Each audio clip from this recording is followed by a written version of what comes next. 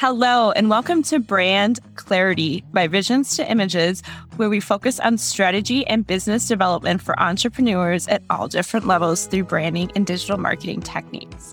Susie Liberatore is the founder and art director of Visions to Images Creative Services, LLC. For the last decade, she has personally been instrumental in bridging gaps between the global digital market and neighborhood locations for some of the biggest brands around.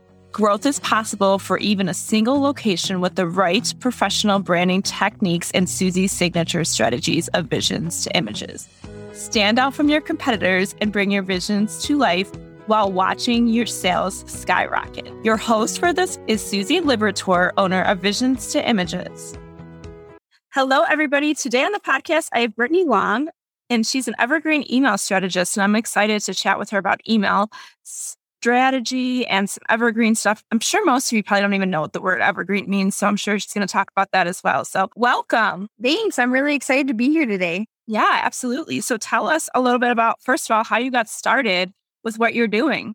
Well, I knew I wanted to be a writer since I was in third grade, and there was a writing contest that I lost. I was determined after that moment. I was like, I will become a writer because I really enjoyed it. And so I kind of always wanted to do that.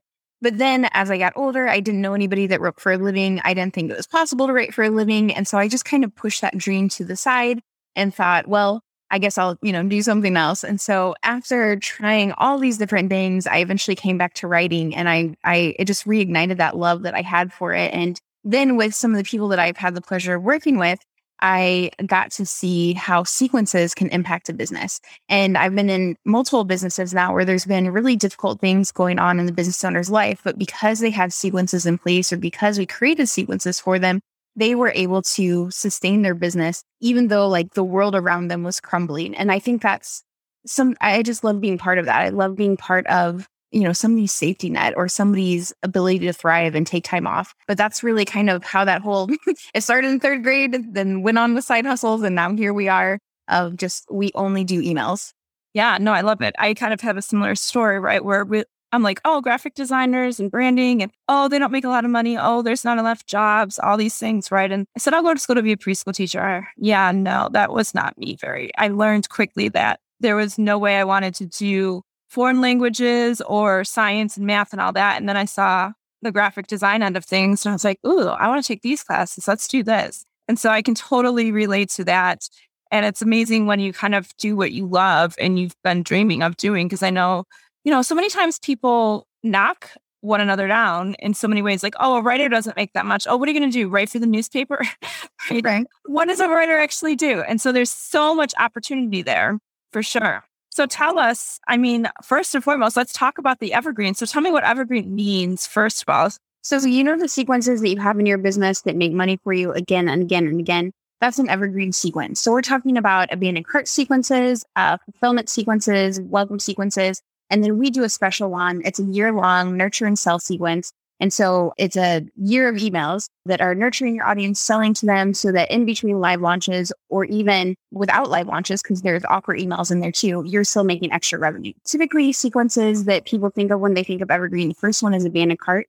And those are great because those are usually the ones that you can see that revenue from first. We see that 60 to 80% of people abandon cart. So 60 to 80% of people that are on your checkout don't actually end up buying. And you can recover a good portion of them by having a great abandoned cart sequence. And I love them because you write them once and then it's set up. You might want to check the subject lines every once in a while, but other than that, you're set and you're making more money from it. And so, it's like these automated email sequences.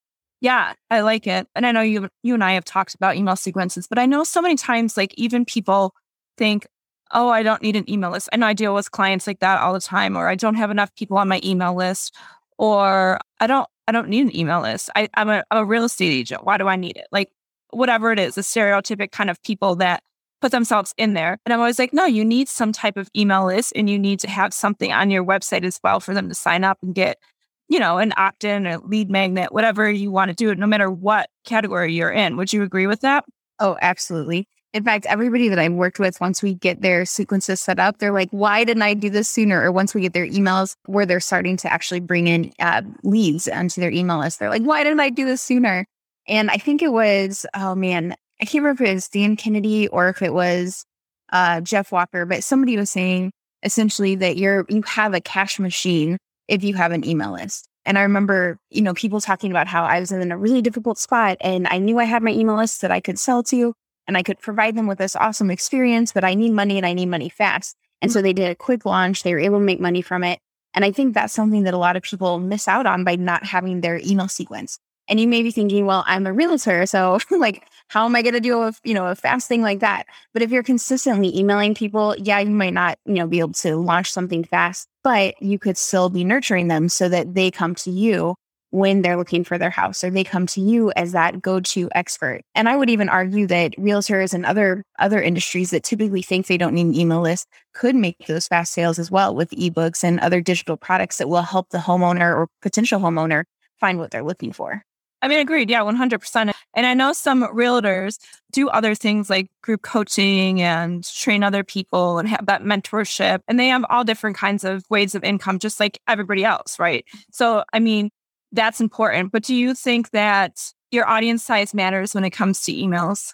I think, everybody starts small. So I think that's something to think about too. Everybody starts small. So even if you have an 8-person email list, you can still nurture them. You can still make sales to them. And I know people that have started with 8 people on their list and have made sales from that. So, as far as it matters, if you want to make more, then growing your list is the way to go. You can't expect to make, $1 million from an 8-person list. Unless you have like a really, really high ticket product and people that like really, really love you. But it doesn't like start where you're at, I guess is what I'm trying to say. It's better to start with an email list of 1 person and start building those emails out now and getting in the habit of consistently sending them emails. Or having those sequences run for you, than waiting until things are perfect, because things will never be perfect. And if you wait and wait and wait, you're going to look back and be like, man, I wish I had started that sooner. Yeah, I 100% agree. It doesn't matter what size. I would definitely send something out. And you can find so many ways to grow your list and to get lists. Like if you're a part of the chamber, they always give you the list with emails and stuff like that. So that's always a way in that I think is awesome. It's like 100 people, but it's still showing up. And the other thing too is when realtors send out stuff, like you said, like maybe they're not, you got to nurture them and maybe they're not wanting to buy from you, but maybe their friend was looking for somebody and then they just get this email today and they're like, oh my gosh, this is like a coincidence. I'm going to send this to my friend. So, there's tons of ways to look at emails, and people, I think sometimes say, well, I don't even read my emails or it's junk or whatever, but that's why it's so important to nurture and to keep showing up. I am horrible. I used to say that I was going to send out an email once a week. I do it a lot of times good, but lately I fell off the wagon. And I could have pulled from old emails if I wanted to, but I also always have this fear and mindset too of what do I write? What do I post? Are people annoyed with this? Are they going to unsubscribe? Like I tell Renee all the time, I'm like, well, what if they unsubscribe? Well, then they're not your customer. And I'm like, yeah, but it used to hurt my feelings when people would unsubscribe because I'm like, what did I do? So how do you kind of deal with those things? Hey there, I want to interrupt this episode with a quick message. If you're listening to this podcast episode and want to learn about branding your franchise or small business, then go to brandingbridge.com. That's branding-bridge.com. Let's see. So dealing with that feeling of like, man, what did I do? I totally get that. I think a lot of people feel that way. And I think it's one of the things that hold people back. They're like, man, if I send this, and almost every time you send emails, there will be someone that unsubscribes, and that is okay. But if you go into it with the idea like, oh, I don't want anybody to unsubscribe, you're probably never going to send an email because it's never going to be perfect. And there's always going to be somebody that you rub the wrong way. I sent out an email the other day that was I was literally giving something away for free and I wasn't asking for anything. They didn't have to put their name or an email address. They didn't have to buy anything. It was completely free and super, super helpful. And somebody still unsubscribed. And I was like, are you kidding me? But those things happen. Like that's just part of the process. And like you were saying, it doesn't mean anything about you. And I think that's the big mindset shift that really helps is when you recognize it doesn't mean anything about me. It just means that maybe they're having a bad day. Maybe something's going on with them. But 1 or 2 or 3 unsubscribes doesn't mean anything about you. Right. And if we can kind of disassociate from that, I think that's really helpful. one way that I do that is before I send out any email, I think about this one person that responded to me once, and she said, and it was almost an email I didn't send out because I was like, it's probably not good enough. It's probably this, it's probably that. Is this really what they want to hear? But I almost didn't send it because of those reasons. But she responded to me and she said, I almost didn't make it through today. Like she was contemplating taking her life. Like this is the thing that kept me going. And it was when I was writing for somebody else, but like I was writing for another client. So it was their ideas, but it was my words. Right. And know that an email I almost didn't send out helps save somebody's life. It's those moments where I'm like, somebody needs to hear what you have to say, Brittany. Somebody needs this message. And not everybody's going to need this message. Some of those people are going to unsubscribe, and that's okay. But there's somebody out there right now that needs to hear this message. Who am I to withhold from that? And so that is something that has significantly shifted my thought process when I'm sending emails, and it's made it easier to write them. And so then when I go to write emails, because I get in the habit of having that perfectionist mindset if I'm not careful. So in order to write emails that I actually send out, my first goal is always to make a really crappy email. And I know that probably sounds weird, but if I go into it with the intention of your only goal is to get this done, and I know it's going to be crappy the first time, a few things happen. First, it's never as crappy as I think it is. Second, I get that first thing done in 5-10 minutes, and then I can go back and edit it. And editing it is always so much faster than trying to make it perfect the first time. And so that's something that's helped me a lot to really get those emails out and really love the emails that I'm sending.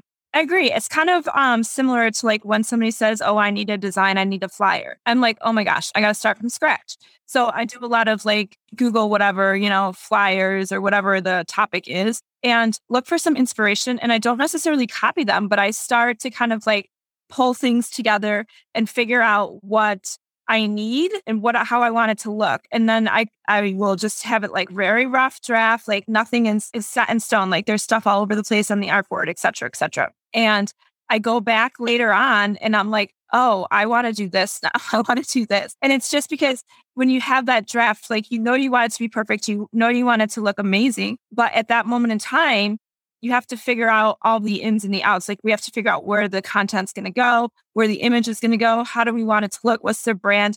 It's similar to that as well, to what you're saying. Yeah, absolutely. It's so much easier to start with something that you see as this is an imperfect draft that's getting us started versus I have to make it perfect the first time. Right. I agree. I've been in that boat actually this week. I've been going back and forth with some designs and I'm like, you know what? We just got to do something, and then we add on and we keep adding on, and then it'll come to life. So yes, understood. What are you most excited about right now? Just in life or with the emails? In life, business, whatever. Yeah. Let's see. Well, I'm really excited about the people that I'm working with that are actually getting things set up for their evergreen emails and the results that they're getting about that. I'm really, really excited about that. I heard from one person that they were like, my whole team has COVID. I'm about to run a launch. What am I going to do? And they were saying like, it's really taken a load off of them because they know they have these emails running in the background. So like when I have a bazillion other things to do. And so it's just really cool to see like how I'm creating a ripple effect with the clients I'm working with.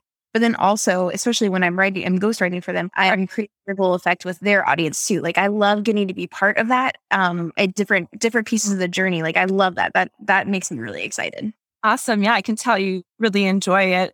Yeah, I mean, I think that's amazing. And I think you said like the pandemic and stuff has obviously had a lot of effect on businesses. And, maybe they didn't have the motivation to write emails. Maybe they were hurting and they were like, I need that money quick and fast. And I'm sure that was so amazing for those businesses to be able to have access to that.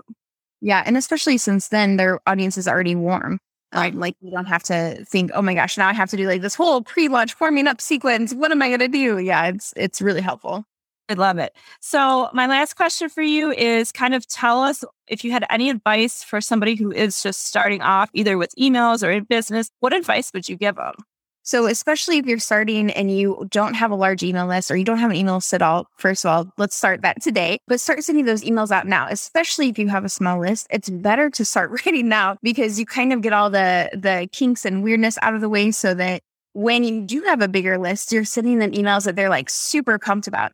It helps you narrow down what they like and don't like, what they want to hear more of, what they want to hear less of. And it's better to do that with a smaller list than later on when you have a big list and you're like, oh my gosh, I don't know what to send them. So always better to start right now today And if you're listening, you're like, oh gosh, but I have a bigger list and I haven't been emailing them. Is it too late? No, it's not too late. The best time to always start is a year ago. But if you don't have a time machine, the next best time to start is right now. So whatever you do, just get started, start today. It doesn't have to be the most amazing thing you've ever written or sent in the world. But remember that somebody out there on your list needs to hear exactly what you need to say in the exact way that you need to say it. And you don't know how much that could be impacting someone. So yeah, start today, send today. I love it. No, and we talked about that earlier, and it's so amazing and powerful to really have that going out. Now, if they have the long list, like you said, like a longer email list, what do you suggest the first email should be? Like, should it be them reintroducing themselves or should it be something else? Yeah. So if they haven't emailed in a long time, or when I say long time, probably 2-3 months, if they haven't emailed at least in 2 or 3 months or more, they should reintroduce themselves. Even when you're talking about yourself or your stories or reintroducing yourself, you want to make it mean something to your audience. You're not just talking at them, you're talking with them. And so how does your story, how does your introduction, what does that mean to them? And how does it connect with their life, what's going on with them? Everything, yes, it's maybe a story about you or a reintroduction about you, but really at the end of the day, it's about them. And that's what keeps them coming back and opening again and again. Absolutely. Yeah. I mean, and emails can definitely be tough for people, especially if they're not into the writing, especially if they're not. And a lot of time, like e-commerce can be a little bit easier, like you said, because you can have the abandoned cart. So it's not as time consuming. Like you said, you can go back and change it, but it's already set up for you. So it's easier. And then you just have to work on other content and figure it out from there. Well, thank you so much for coming on. I appreciate you. And I'm glad that we chatted. I'm sure so many people learned so much great stuff. Even I did. Good. I'm so glad. Thank you, everybody, for listening in on today's Brand Clarity episode with Susie Liberatore. 2 things. First and foremost, please, if you liked this episode, please subscribe and leave some positive reviews. Also, don't forget to sign up or stop sending your customers to the competition and get my insider secrets to compelling branding that converts. You can find that at branding-bridge.com. It's a free workbook for you to check out right now. All of the branding techniques and strategies that I use for my paying clients.